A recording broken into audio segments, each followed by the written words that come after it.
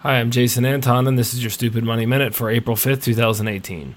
The U.S. state of Georgia has delayed a proposal that would have allowed their citizens to pay their taxes with cryptocurrency.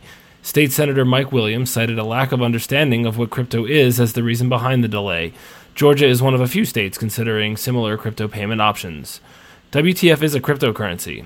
A cryptocurrency only exists digitally, has no central issuing body, uses a blockchain, and uses cryptography to prevent fraud and counterfeiting. SMH. We are selling Ethereum Classic and buying Bitcoin, mining Ethereum Classic and Decred, and holding Bitcoin and Litecoin. Here are numbers for today. Litecoin is up 0.17% to 118, Ethereum is up 0.57% to 380, and Bitcoin is down 2.39% to $6,775 per coin. This has been your Stupid Money Minute. For more information, please visit us at stoopid.blog. That's STOOPID.blog.